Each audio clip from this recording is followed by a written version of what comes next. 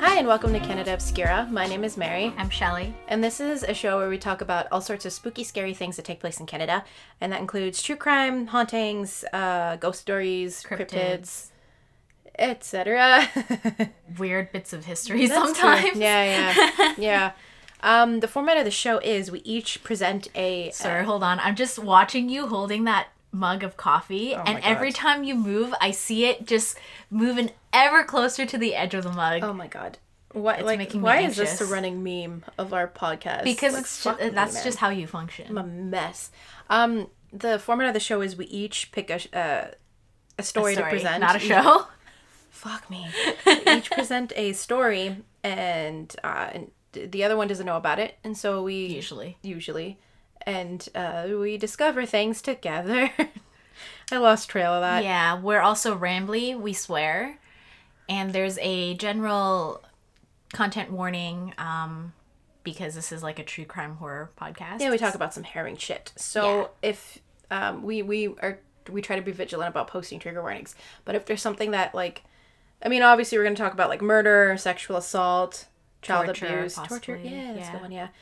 So if it's something that will affect you, perhaps come back another day. We will try to point out anything particularly gruesome before we talk about the particular gruesome thing. Man. Ugh. Yeah. Okay, now that all that's out of the way, so we're like on a super time crunch because life fucking sucks. So, we are in my house, but, we have house guests, coming, but one of which is a surprise.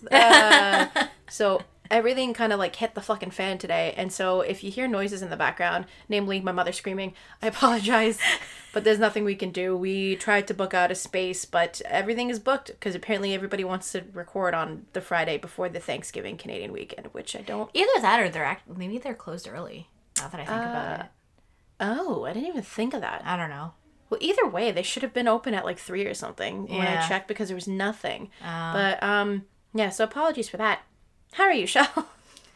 I've actually had a pretty good week. I was saying I should buy a lottery ticket this week because it's been just that lucky. Mm-hmm. Because I found out that I won the giveaway draw at my kickboxing gym. And then I finally got an email telling me that I'm starting my clinical placement. Which I've been waiting for. For 5 months? Yeah, pretty much. Which is since May. 1 month shy of when you should have been finishing everything.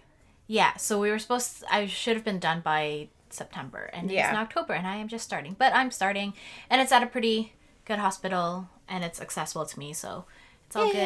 And I also get paid today. Hell yeah. Sorry for the mic noises. There's like a fuzz on it that's really bothering me. I took up crocheting since the last time that we recorded because Mary's turning into an old lady. I'm an old lady, but like I'm an anxious fucking mess.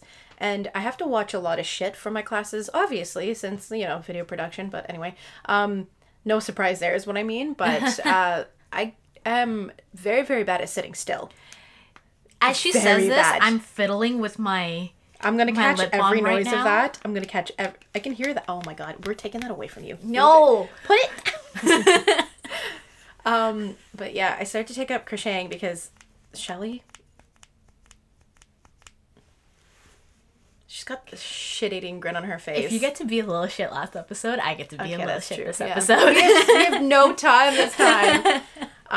Yeah, so it has helped a whole lot because like having like that repetitive something to focus my hands on helps a whole lot. And so I'm finding that I'm less fidgety when I'm doing stuff. And I did get it to also do it on the podcast, but like You're holding a mug of coffee right now. Please don't crochet while here. No, this is a priority right now.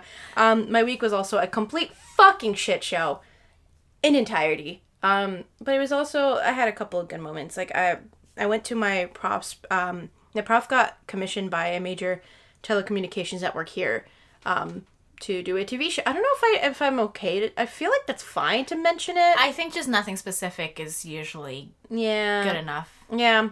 But nothing identifying. Yeah.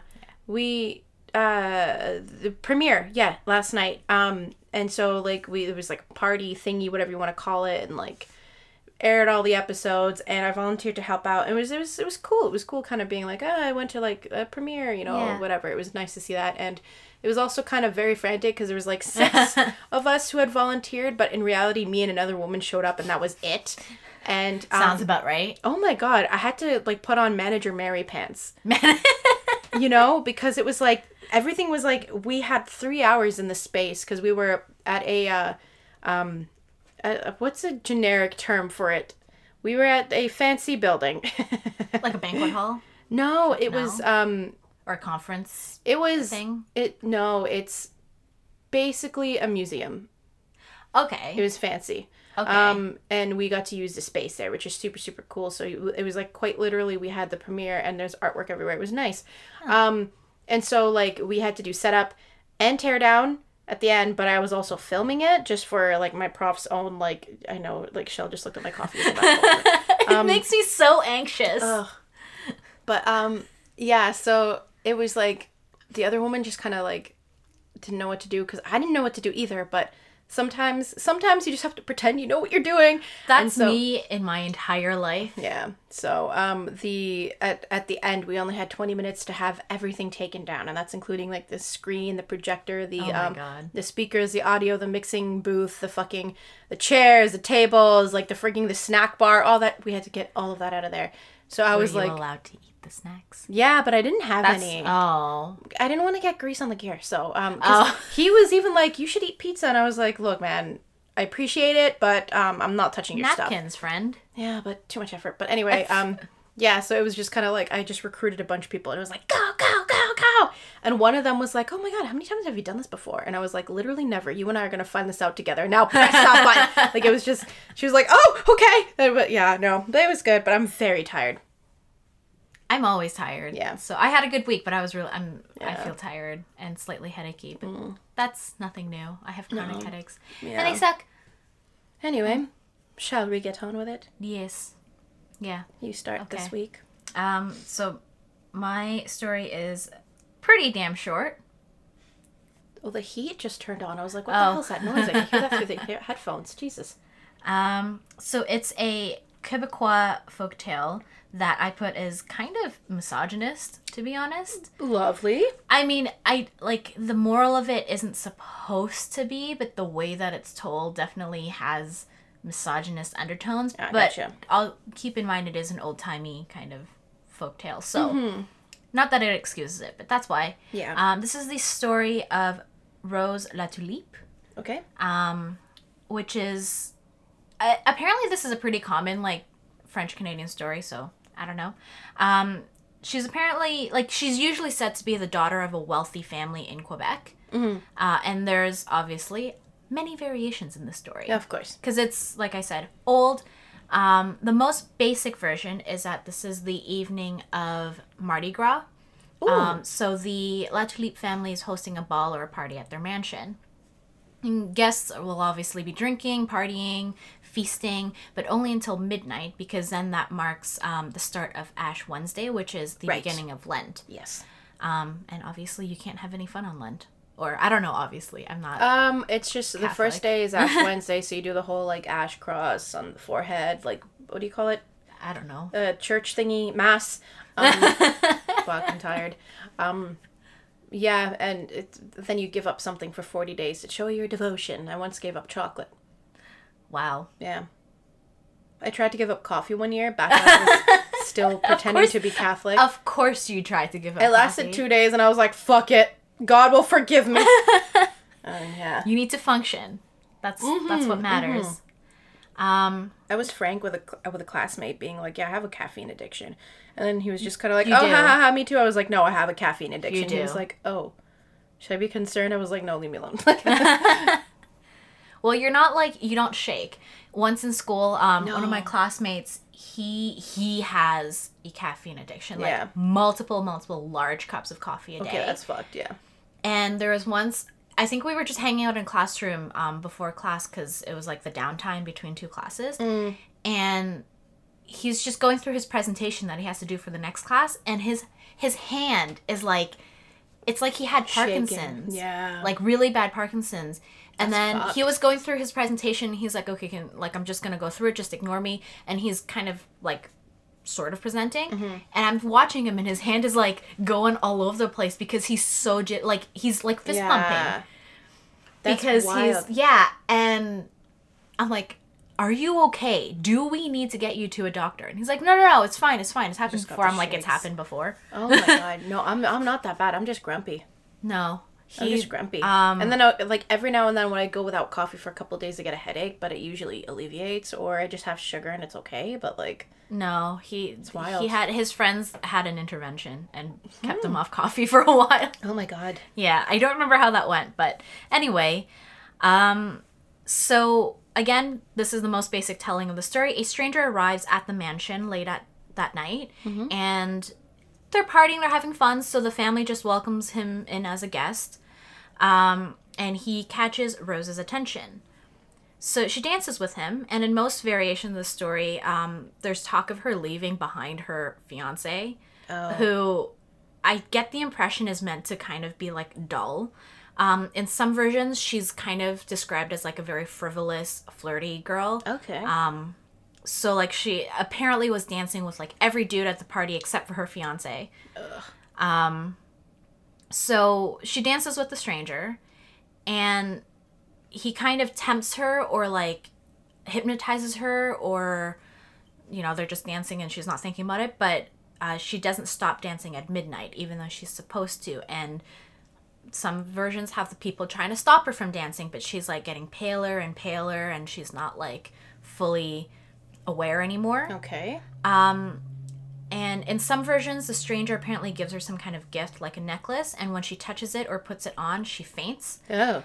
The stranger is then revealed to be the devil, who then runs off with her. And if he looks like Lucifer from the show, which I will show you a picture because I looked him up just for you. I mean, I know what he looks like, but... Oh, he's handsome. Yeah, if he looks like that, I'm like, You're like, I don't blame you at all, Rose. Yep. Yeah. Sometimes it's said that she's never seen from again, so this is maybe like a Hades Persephone. I don't know. More gruesome versions of the story tells of her being found the next morning, dead and naked in the snow. Ew. And in some variations, there's like a happier ending in which a priest arrives in the nick of time and stops the devil and casts him out before Rose is taken. Yeah. So, yeah, like I put in many versions she's described as like frivolous and flirty. Okay. So that was kind of like the slut-shamey part to me. Oh, yeah, because you're like, Yeah. It's really supposed to be a cautionary tale against kind of like breaking that religious ban. Like, you know, there's consequences if you don't do this. But when I read it, I really just read it as being kind of misogynist, especially when you tell it in modern times, when it's like, don't be focused on having fun and that Cyndi Lauper song. Girls just want to have fun. Yeah. Yeah. And that's it. That's the story. I told you it was short. Yeah. Yeah. Well, I mean, that was my ankle. Yes. I was just I don't gonna know. say, You like, just had to pause there's and no, I was I don't have a comment about it. It's just kind of like a very kind of like, Yeah. It's just folklore that's kind of had... It's apparently like a pretty... I don't know. Yeah. But apparently it's like a very commonly told... Or maybe it was. I don't know if it is anymore. Yeah. Yeah. But like I said, if the devil looks like Tom Ellis, who plays Lucifer on Lucifer... Then, yes, please, bitch, send it my way. Basically. Yeah. Thanks for sharing that. Yes. That was interesting. I whenever I hear stories like that, it's just like, okay, of course, everything's always a girl's fault. Like, that's that's the only thing I have to say about, like... That's why I put on, right? like, it seems very misogynist to exactly. me. It's I mean, maybe reading into it too much because, again, it's supposed to be about... It's always every single story like that. Like, it's always a girl. It's always a Why was it not the dude? Yeah. Why was it not the dude? And if it's a dude, it's always just revenge and vengeful. And you're like, can't a dude just be fucking sad, man? Like, fuck. Oh, also, before you start, there was an update that I was gonna talk about Paul Bernardo. When you told me that earlier, I don't know why I read it as Bruce what's his name? Bruce MacArthur? No. It's Paul Bernard. Wow, I'm a dumbass. I read that entirely wrong because Wow. I called her earlier and she was telling me this update that she's about to share. And, like, I was, like, at Canadian Tire buying zip ties for my dad. So I was, like, trying Which to find sounds the zip really ties. sketchy. I know. Especially when we're talking about serial at killers. that. No, but it's like, so I was, like, already in a rage because, like, my entire day got derailed and I was like, ah. And then, yeah, anyway, continue. So Paul Bernardo, I'm sure most people have heard of him. He and his wife, Carla Homolka, were the Ken and Barbie killers. Yes. Of Scarborough. This Scarborough was... rapist. Yeah, he was a Scarborough rapist before he became the Ken of the Ken and Barbie. Because I think that happened in the Niagara region, because that was where Carla Homolka was from. Oh, okay. Yeah, All right. so okay. there are two of Canada's most, like, famous serial killers. They're absolutely disgusting, terrible people. Yeah. Oh, I'm sure you've heard of them. So Everyone's Carla heard of them at Homolka, this point. as many people know, was released on parole and has a kid and was volunteering at the kids' school, which was like, what the fuck? Paul Bernardo is still in prison, but he's actually up for parole soon. Oh. And so his parole hearing is supposed to happen later this year, I think. Because he's not going to get out, though. It was a 25... Like, it was a life sentence, but eligible parole after 25 years. So, which is a general, quote-unquote, life sentence. Yeah. So, he was actually charged recently for possessing a weapon while in prison. He apparently had a shank made of, like, a screw or something that was, like, taped to a pen. You know what? I'm glad that he did that because, like, even though he had... Over. Yeah, man. Yeah. He's obviously not rehabilitated, first of all. Second of all, like... not that they would have let him walk, but that really is, like, they're not going to let him walk. But I think the trial for that charge actually started today.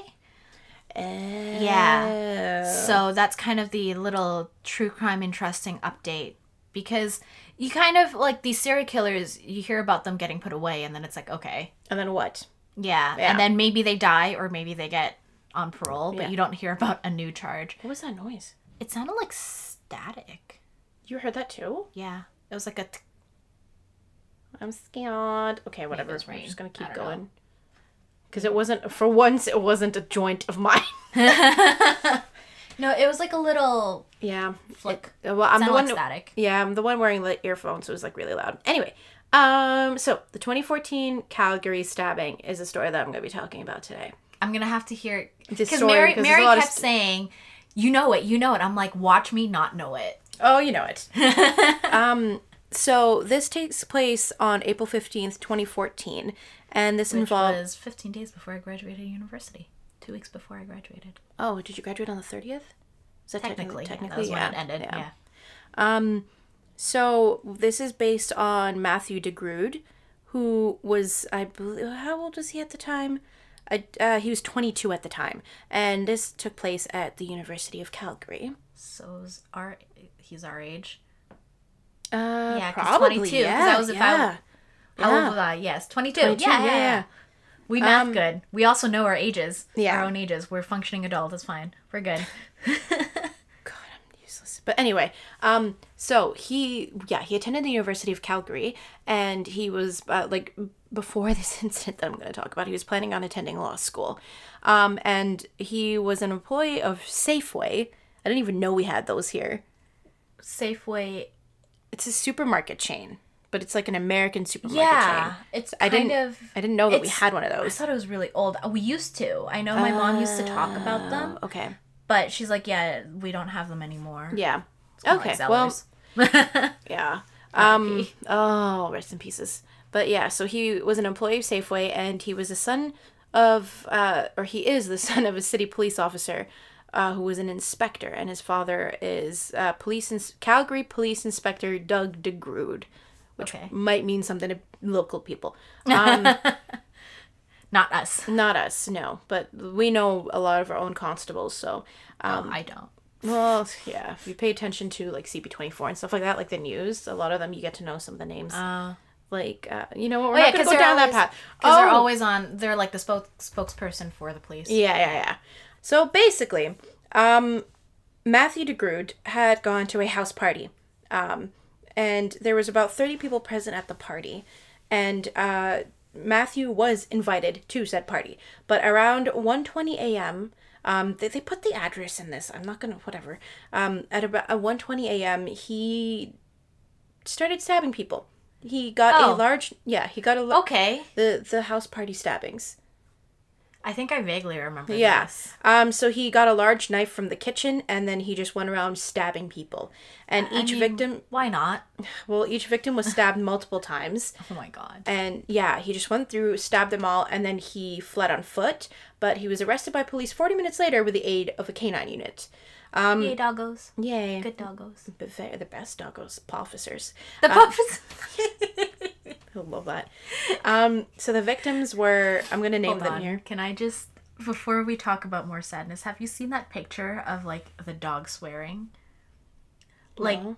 someone put, like, I looked up pictures of dogs swearing, and there's this picture of, I think it was a German Shepherd or a Malinois, I think, and they were swearing in the dog, so the dog had a paw on, like, the Bible, and it had, like, like, the sternest looking face you have ever seen on a dog. I thought you meant swearing like fuck.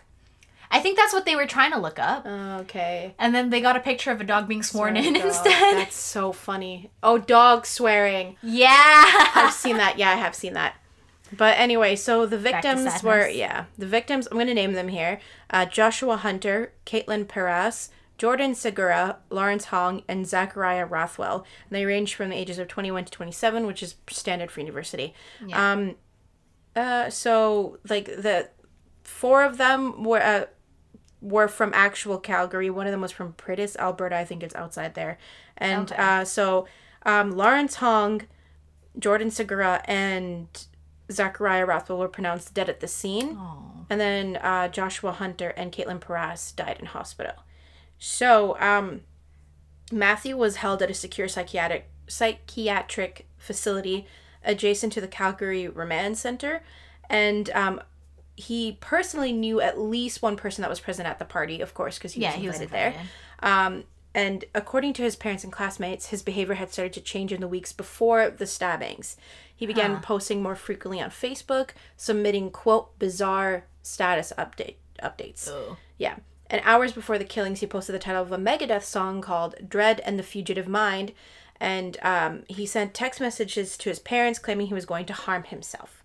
So, but he didn't harm himself. He, of course, harmed everybody else. And this was only in the last few weeks before the stabbing? Yes. So it was kind of like things took a, And that would be the end of semester 2, so it's been one hell of a fucking year. Yeah. Yeah. Yeah. So, not that I'm excusing it, but, like, if things are starting to go weird. But if he was our age, so he was also graduating. Right. Yeah. Yeah. And if he wanted to go to law school, he would probably be trying to prepare for the LSATs. Yep. Which is incredibly stressful. Yeah. Yeah. I have a friend of mine who's, like, Liz. I love her. She, I don't know how she did it, because she is killing law school.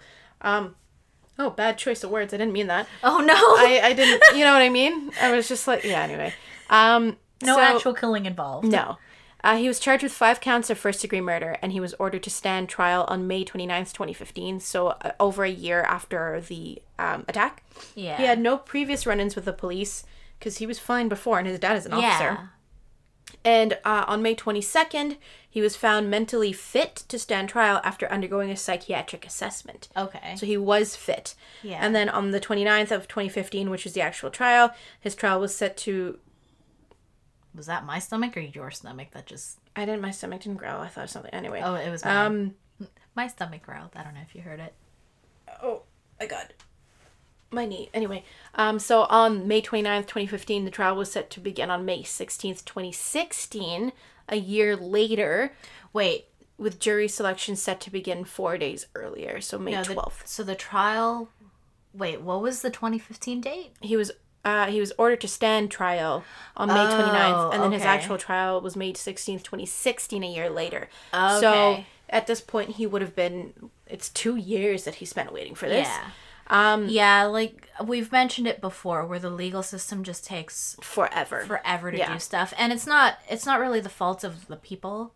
No, it's just bogged down by a lot of different things, and there's a lot of things that go to trial that absolutely do not need to go to trial. Yeah, like a lot of that's why up the you have preliminary hearings. Yeah. Because basically what that is both sides kind of go over briefly what they have so that the judge can determine if there's enough to even go to trial. Yeah. Because a lot of times the Crown does not have enough evidence, and in that case, I think they can file a motion to dismiss, which is when the Crown is like, well, we fucked up. Yeah. Because you should not be trying to go to trial before you have enough evidence, which is what the prelim hearing is supposed to determine. Yes. Because I think I've sat in on one or two of those. Okay. Yeah, it's kind of... I find those a little more fast-paced than a regular trial because you're going through things in brief. Oh, yeah. Rather than, like, going through everything, so... Yeah. Okay. Well, there was a reason why I picked him, by the way. There's more to this story. Like, I'm not ending there, but there's an update in his story. Yeah, because I'm like, well, what's his motive? No, yeah. For... So, like I said, he was found mentally fit to stand trial. However, 2 years later, when he actually did go through the trial on May 25th, 2016, De Groot was found not criminally responsible for the homicides on the basis of a mental disorder, schizophrenia, per 2 of 3 expert witnesses. And it caused a psychotic episode during the killings. And according to his lawyer, he intentionally killed the 5 victims, but believed they were werewolves and vampires who threatened his life. Yes. The NCR order, I don't know what that means De Groot will be locked down in will be locked down in a psychiatric facility and receive periodic reviews that could lead to his release under certain conditions. And so, also just to note, because not criminally responsible... Oh, NCR is not criminally responsible. There we go, yeah. Because in order for you to be criminally responsible, because obviously he did it. Like, obviously he killed it. And I think we've talked about this probably in brief before, where you have, like, the actus reus and the mens rea, which I just realized was actually briefly discussed in the first episode of How to Get Away with Murder. Oh. The reason I saw this was because... I said that is because I was watching this video that was, like lawyer or legal shows get lawyered. Yeah. So a lawyer talks about the accuracy. But, so actus reus, again, is the guilty act, which in this case, he, is him stabbing. Okay. And then the mens rea is, like, your mental state that allows you to be responsible legally for a crime. Mm-hmm. So, because, like, in Canada, you have to be of a certain mental capacity in order to be, like, aware of your actions, right? Yeah. So, if he was said to be, like, having a psychotic episode, then he's not mentally capable of, like, making correct judgments that you and I would make. So that's why he's not, like, it's kind of weird because he's, like, still guilty, obviously, because there was an order for him to be put in a facility. Yeah. But he wasn't culpable. No, yeah. Yeah. And, like, I know it's pretty standard, and a lot of people, like, it doesn't happen often when they make that call.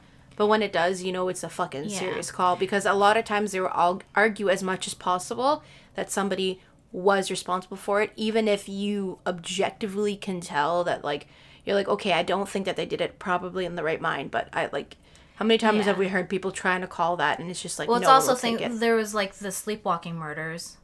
Right? Where the guy who had never any issues with his in-laws, didn't have a fight. I remember that. That was just fucked. sleepwalked. And killed them. Yeah, and killed them. Yeah. And he wasn't held responsible because he wasn't even aware he was doing it. Yeah. But they tried to argue as much as possible. Yeah, the thing is, though, I do want to point out, because, like, each side obviously has their duty to argue their side. Like, the prosecution has to argue that the person is guilty beyond a reasonable doubt, and then the defense has to say that, no, there is reasonable doubt. But at the end of the day, a lot of the lawyers, like, some of them are just doing their jobs. They're going to do their jobs well. 100%. Yeah. But a lot of them really do believe in, like, justice. And they're not actually, like, you see in TV shows, they butt heads a lot. Yeah. Not all the time. No, like, I've sat in a trial. They play it up. No, they don't. They're, like, I've sat in trials where they're completely respectful to each other, and they're actually, like, trying to work things out that makes sense to the case. Without... when I said they play it up, I mean, like, on TV. Oh, on TV, no. They play it up the fool. Yeah, because that makes for good television when they're screaming at each other. Because I sat in on trial and went on break, and then the one side was like, hey, like, how's it going? Are you still sick? Like, you feeling better? Yeah, And they know like, each other. They yeah, get they're so colleagues. familiar. Yeah. So, Especially when, like, if you were to be doing, I guess pro bono?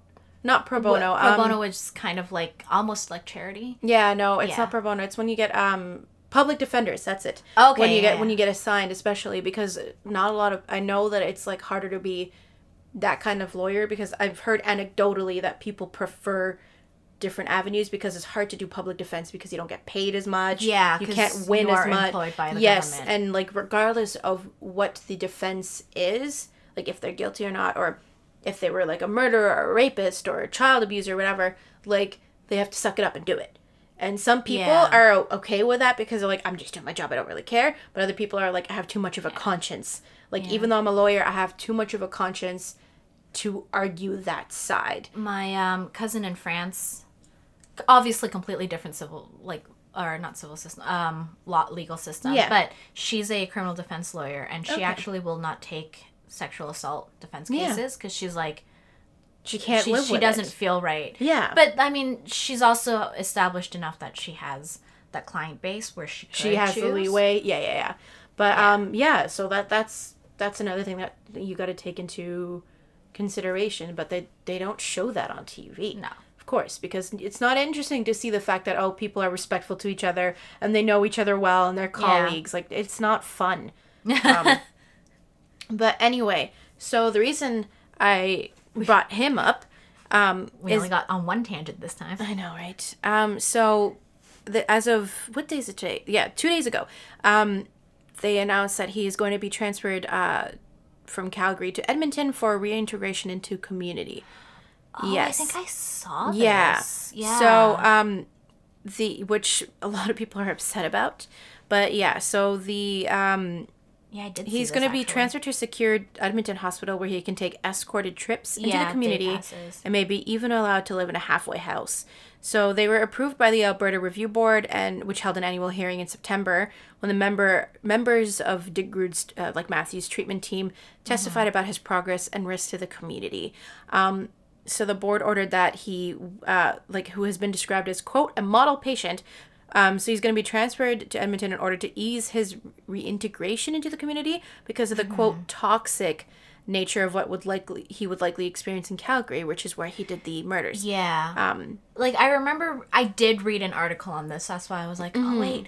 Because I know a lot of people were concerned, like, yes, we understand, obviously, that he had a mental disorder, that he wasn't held culpable because he was not in the right state of mind. Yes. But the worry, and part of it is stigmatization of mental health. Yes. But part of it is also, like, with disorders like schizophrenia, you have, it's not, like, you don't just get treated and then it's done. No, it's You a have lifelong. to keep, Yeah. it's not so much treatment as it is, it's partly treatment, but it's management. Yes. And people are saying, well, there's no guarantee that he's going to stay on medication.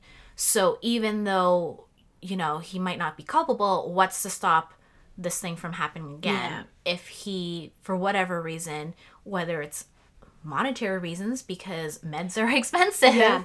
But here's the thing. In his case, it's a little bit different. So his new treatment team at the the Alberta Hospital, Edmonton is the name of the hospital, must approve the additional privileges. Right. I can't fucking talk.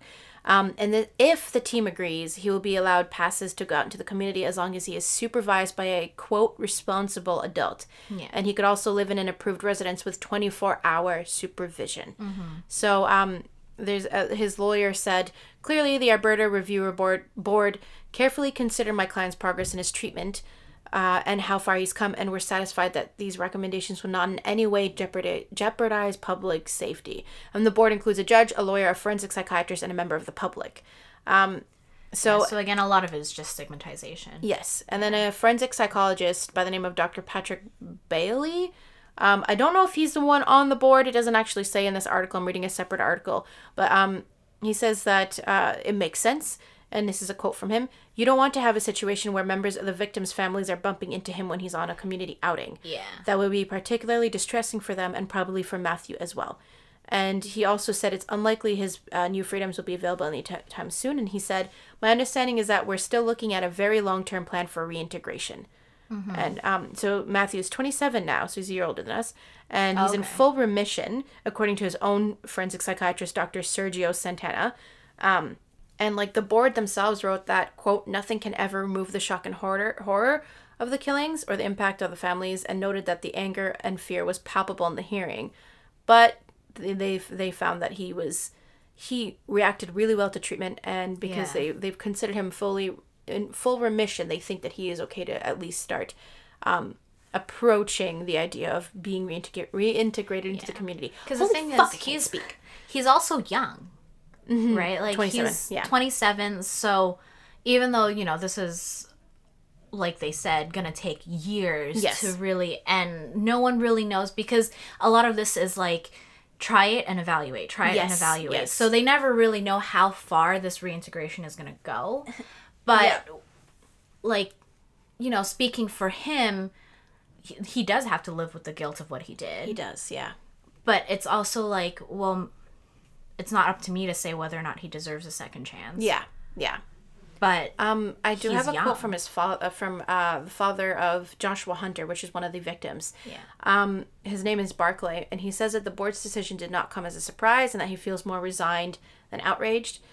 He called the review process nonsense, and feels that no matter what the families say during the annual hearings, they bear no weight on the outcome. And this is a quote that he said, "Me going up and sharing my story of grief and the tragedy of losing my son doesn't, in my opinion, have any impact on what the review board is going to do." And he also feels that the approach for treating the what do you call it? The not criminally responsible, oh my god, patients, and working towards their eventual reintegration, no matter what their past acts, everything from assault to quintuple killings, is problematic. And this is another quote, "I really question the one-size-fits-all approach with this, given the extreme nature of what he did." The board recognizes that there's the victims' families have concerns, and the board found here's another quote, "irreconcilable conflict of interest," and noted Santana's duty to his patient as paramount. Santana being his own personal forensic psychiatrist, yes. And they know that the families of the victims will most likely be angry, but they say, they wrote the families last month in a joint statement, and this is a quote from it, "We strongly defy anyone that suggests this risk is manageable or acceptable. The absolute evil and heinous nature of the crime he committed cannot be overstated, and the prospect of this person being reintegrated into our community is beyond comprehension." That's what the families wrote. Wow, I misunderstood that sentence. Wow. Because I was like, they're telling you, fuck you. Like... No, they said that. But yeah, so. Oh, that hurt. Cracking your knuckles isn't supposed to hurt. Yeah. No. But that did. Sometimes it does. So back this September, Matthew apologized for what he'd done, and he told the review board he will, quote, will do everything I can to help the community heal, that he wants to turn my life into service for other people. And he said that he heard what he thought was the voice of the devil before the attack, and told a psychiatrist that he believed a war was about to begin, signaling the end of the world when he arrived at the party. Hence the weird, behavior. And how it also explains how since then he's obviously gone better. And when they declared him fit for trial, like a year after the attacks, like of course at that point they were treating him. Yeah, the fit was gone. So yeah. Anyway, so I'm going to talk about the response of the University of Calgary. So although the stabbings occurred off campus, the close relationship between the parties involved and the University of Calgary elicited a direct response from the school's community, of course. Yeah. So the university's president, I don't know if she's still the president, but M. Elizabeth Cannon described the event as a, quote, senseless tragedy in which the community lost a part of its family. On April 15th, 2015, the university held the U Calgary Strong Festival, which is a year, it's a year to the date of the killings, meant both to celebrate the end of the school year and to commemorate the 1-year anniversary of the stabbing. And the festival was part of a broader U Calgary Strong initiative, which aims to, quote, reduce loneliness and isolation and foster resiliency in the face of the stressors that are a part of the post-secondary experience. And stressors of the post-secondary experience. You're right about that. Right. So one of the victims, Lawrence Hong, was also granted a posthumous degree in 2015, and memorial scholarships have been established for him and 2 other victims, Joshua Hunter and Jordan Segura, in their respective disciplines. Aww. And that is my story on the Calgary stabbings. Yeah, that one's a tough because, again, like, I can't really say, oh, does he deserve that second chance? Because I've not been personally affected. Yes. And I can only say what I know from, like, what I studied, but that's all theoretical. Yeah. Well, you know what? I have a friend who, I guess, will always suffer from schizophrenia, but went through a period of time where it was really, really bad. And was starting to, when it got to the point where it was bad, they were seeing... Like, they would be sitting at school, and then they would look up, and they would hallucinate seeing people being strangled. Oh, wow. And so, but they never attacked anybody. They're, like, the sweetest thing on the planet. They wouldn't, like... But it depends on how, like... But it got to a point where they were starting to get terrified that it was going to come onto them. Yeah. And so I'm glad that they reached out and got help, but it was very, very alarming because it was like everywhere they looked was death and like because here's the thing, right? Like if you as a person, if you were to see something terrible happening and your instinct is to get away from it, then chances are you're not going to be the one accidentally causing harm to someone else, more likely to yourself. Yeah. But, you know, not that I have any mental illnesses, that I know of anyway, because you don't really ever know until it gets really bad and someone's like, But, like, I'm someone who will react oftentimes, like, strongly. Like, I'm confrontational sometimes when I feel like I should be. So, if I were to see... And when you're hallucinating, like, it's such a difficult thing to try and question your own mind. Yeah. Right? Even if you think, like, this shouldn't be real, even if you're cognizant of that, how do you reconcile that with what you are experiencing? Yes. So, if I were to see, like, people being strangled, I would react. I would try and, like, break it up. That was the thing. And I don't know, I don't pry. I'm not one to pry. So I don't know how it was that they came about realizing that they weren't seeing it. You know what I mean? Like they were seeing it, but it wasn't happening is a better way to put it. But they sought treatment and they had to take a couple years away from school and like move and like be like, it was a big, big thing. They are doing so much better now. That's good. But it was like, imagine if they didn't have the cognizance to pull back and be like, something is wrong. Yeah. Like this person, again, the sweetest person on earth. I've never heard them say anything but absolute positivity all the time. Aww. Like such a gentle soul. And it's like if I were to imagine them having reacted, I don't think I could blame them because like I know who they are as a person. Yeah. And you like schizophrenia fucks with you so severely that you don't know what's real and what isn't. Well, that's the whole point of it. Yeah. So it's like I don't know. I also think I don't have the right to say anything on this, but like I completely see both sides where it's like Matthew's family being like, he's not like this, you know? And him, and like, obviously people liked him. You know what I mean? Like he was invited to the party. He was invited to the party. He wasn't violent prior. But then on the other hand, too. It hurts to see the one that killed your child. And not just your child, 4 others as well. And to kind of have to reconcile that and being like, this person is now out and about. Like, no matter what, there's always going to be that question of, will he do it again? Is he going to... Was he really, really under schizophrenic break? Or, you know what I mean? Like, it takes a lot to be able to forgive. And actually, this kind of reminds me... I'm going to plug another podcast because I really like this. It's called Ear Hustle. I think I told you about it.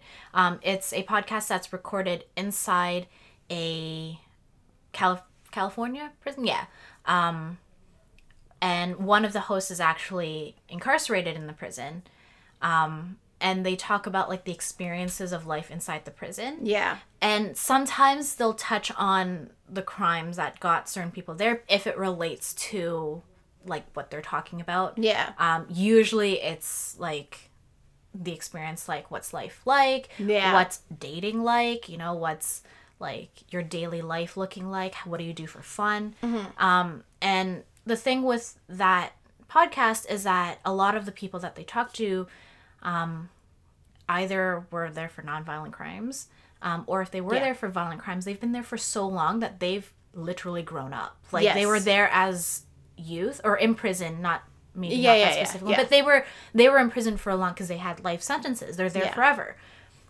And you hear about how, like, they deal with the fact of what they did. Yeah. And they did interview people who did commit murder. Yeah.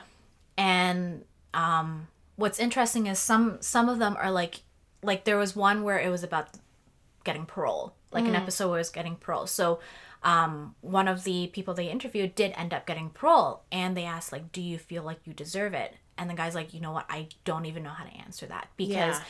to him, he felt like he knows he's changed. He's Yes. definitely not the same person who had committed the murder, Yeah. but he's also like, but someone is dead because of me. Yes. So I don't know if I can say it. The parole board said I deserve it, but I can't personally say that. And that's kind of like, to me, that's really And kinda that's another thing that startling, no one right? ever takes into account, and especially with like call out culture these days, like pulling Oh, back yeah. stuff that people said or did when they were teens. Yeah. And it's like people don't know what the fuck they're doing, and people change so much. And I think it's important to acknowledge when people change and when people Mm-hmm. have grown and when people are making active life differences or morality differences or choices, you know what I mean? Yeah. And aren't the same shitty person they were before. If they are, absolutely fucking flay their asses.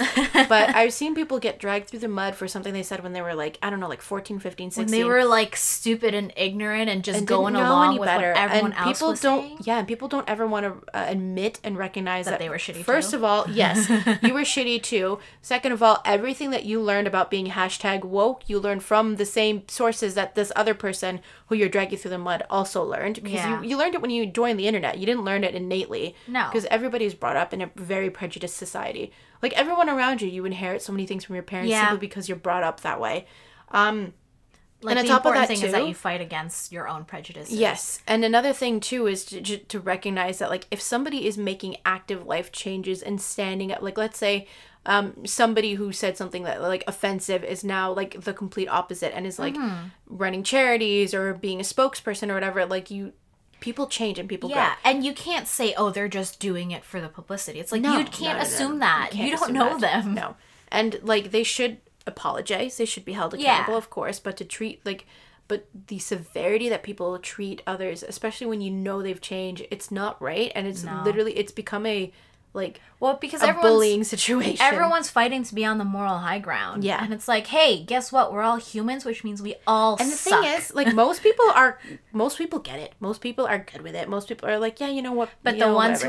who are the ones that do, shitty are the loudest. But the thing is, I've known of a couple of them personally, and I've since removed them from my life. Ugh. But those kinds of people, they utilize moral highness Yeah. as a weapon to hurt other people. Yeah, And to, like, it's 100%. bullying in a different form. They're just bullying with, like, PC words versus when just people would bully and call you, like, slurs and all that. Yeah. And it's terrible because you And they have... think they're right. You think they're right, and they Yeah. have people. They rally people around them because people are scared of saying anything, and like I've gotten into so many fights. But it's like you take something that is so crucial and so important and so vital, especially especially in the climate that we have right now, where everything is so tense and terrible, and like down in the States, it's a fucking gong show down there, and like.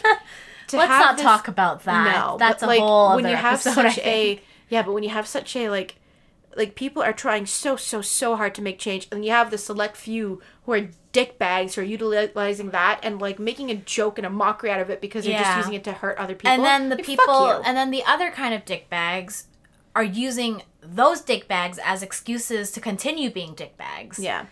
There's I a lot of dickbags I've going on. No, I've once had.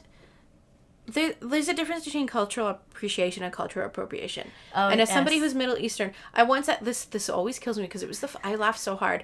I had a white girl tell me that I was racist because I said people are like I welcome people to come and experience my culture. Yeah. And she said I was perpetuating cultural appropriation. I was No. like, you're white, you can't tell me what I'm doing with my own culture, first of No. all. Second of all, you got it wrong. But that's the thing. This person in particular, like, so many people were afraid of Yeah. saying anything. And the amount of messages I got, because this is all on Twitter, of course, but the amount of messages Of course, I got. because that's where That's Mary where lives. It's where I live, and that's where people have a backbone, because when I go up to them in person, they all of a sudden change. But it was like... Because you can punch them in real life. Because they have to look at me in the face when I tell them, what exactly do you mean by that? Oh, for me, it's because I can punch them in real life. You say that, but you've never punched anybody. I have. You've punched one person.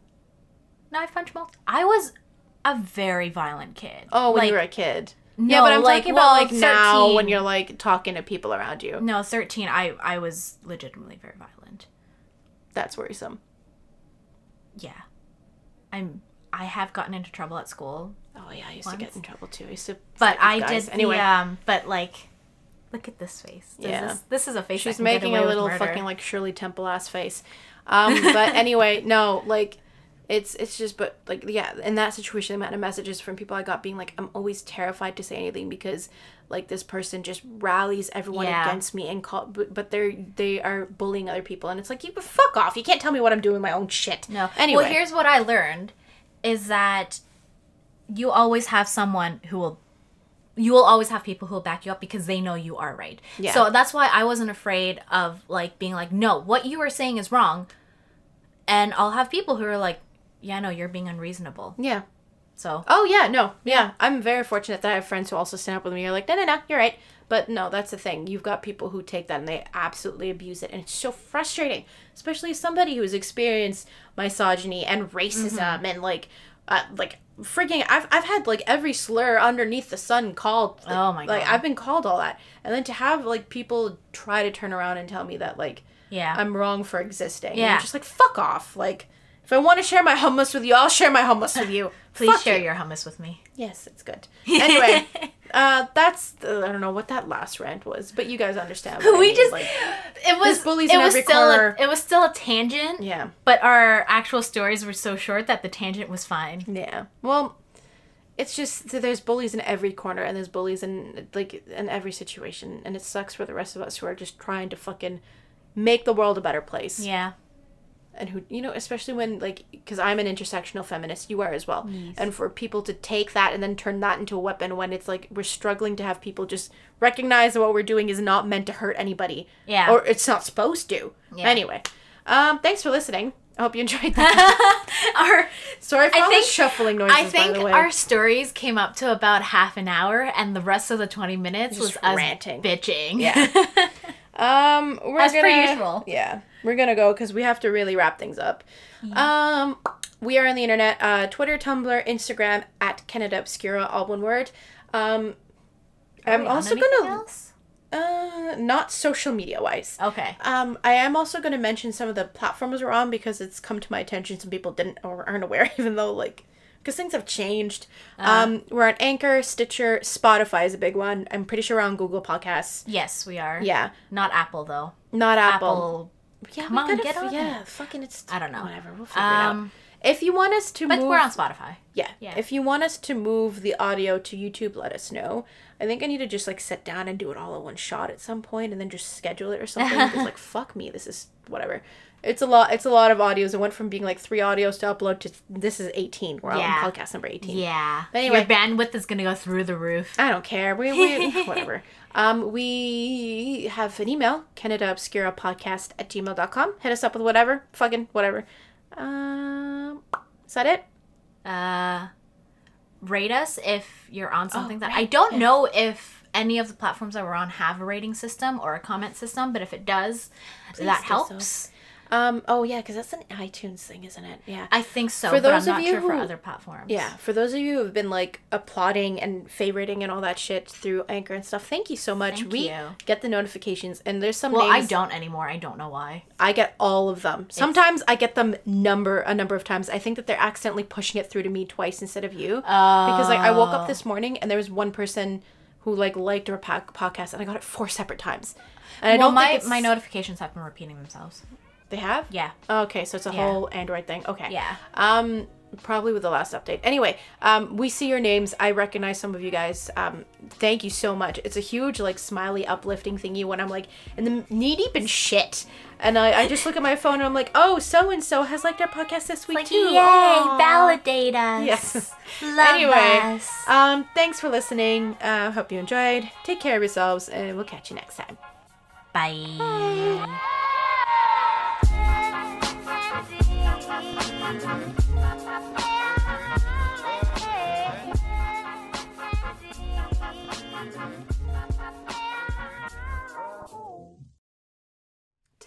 Testing. Boob. Moving closer.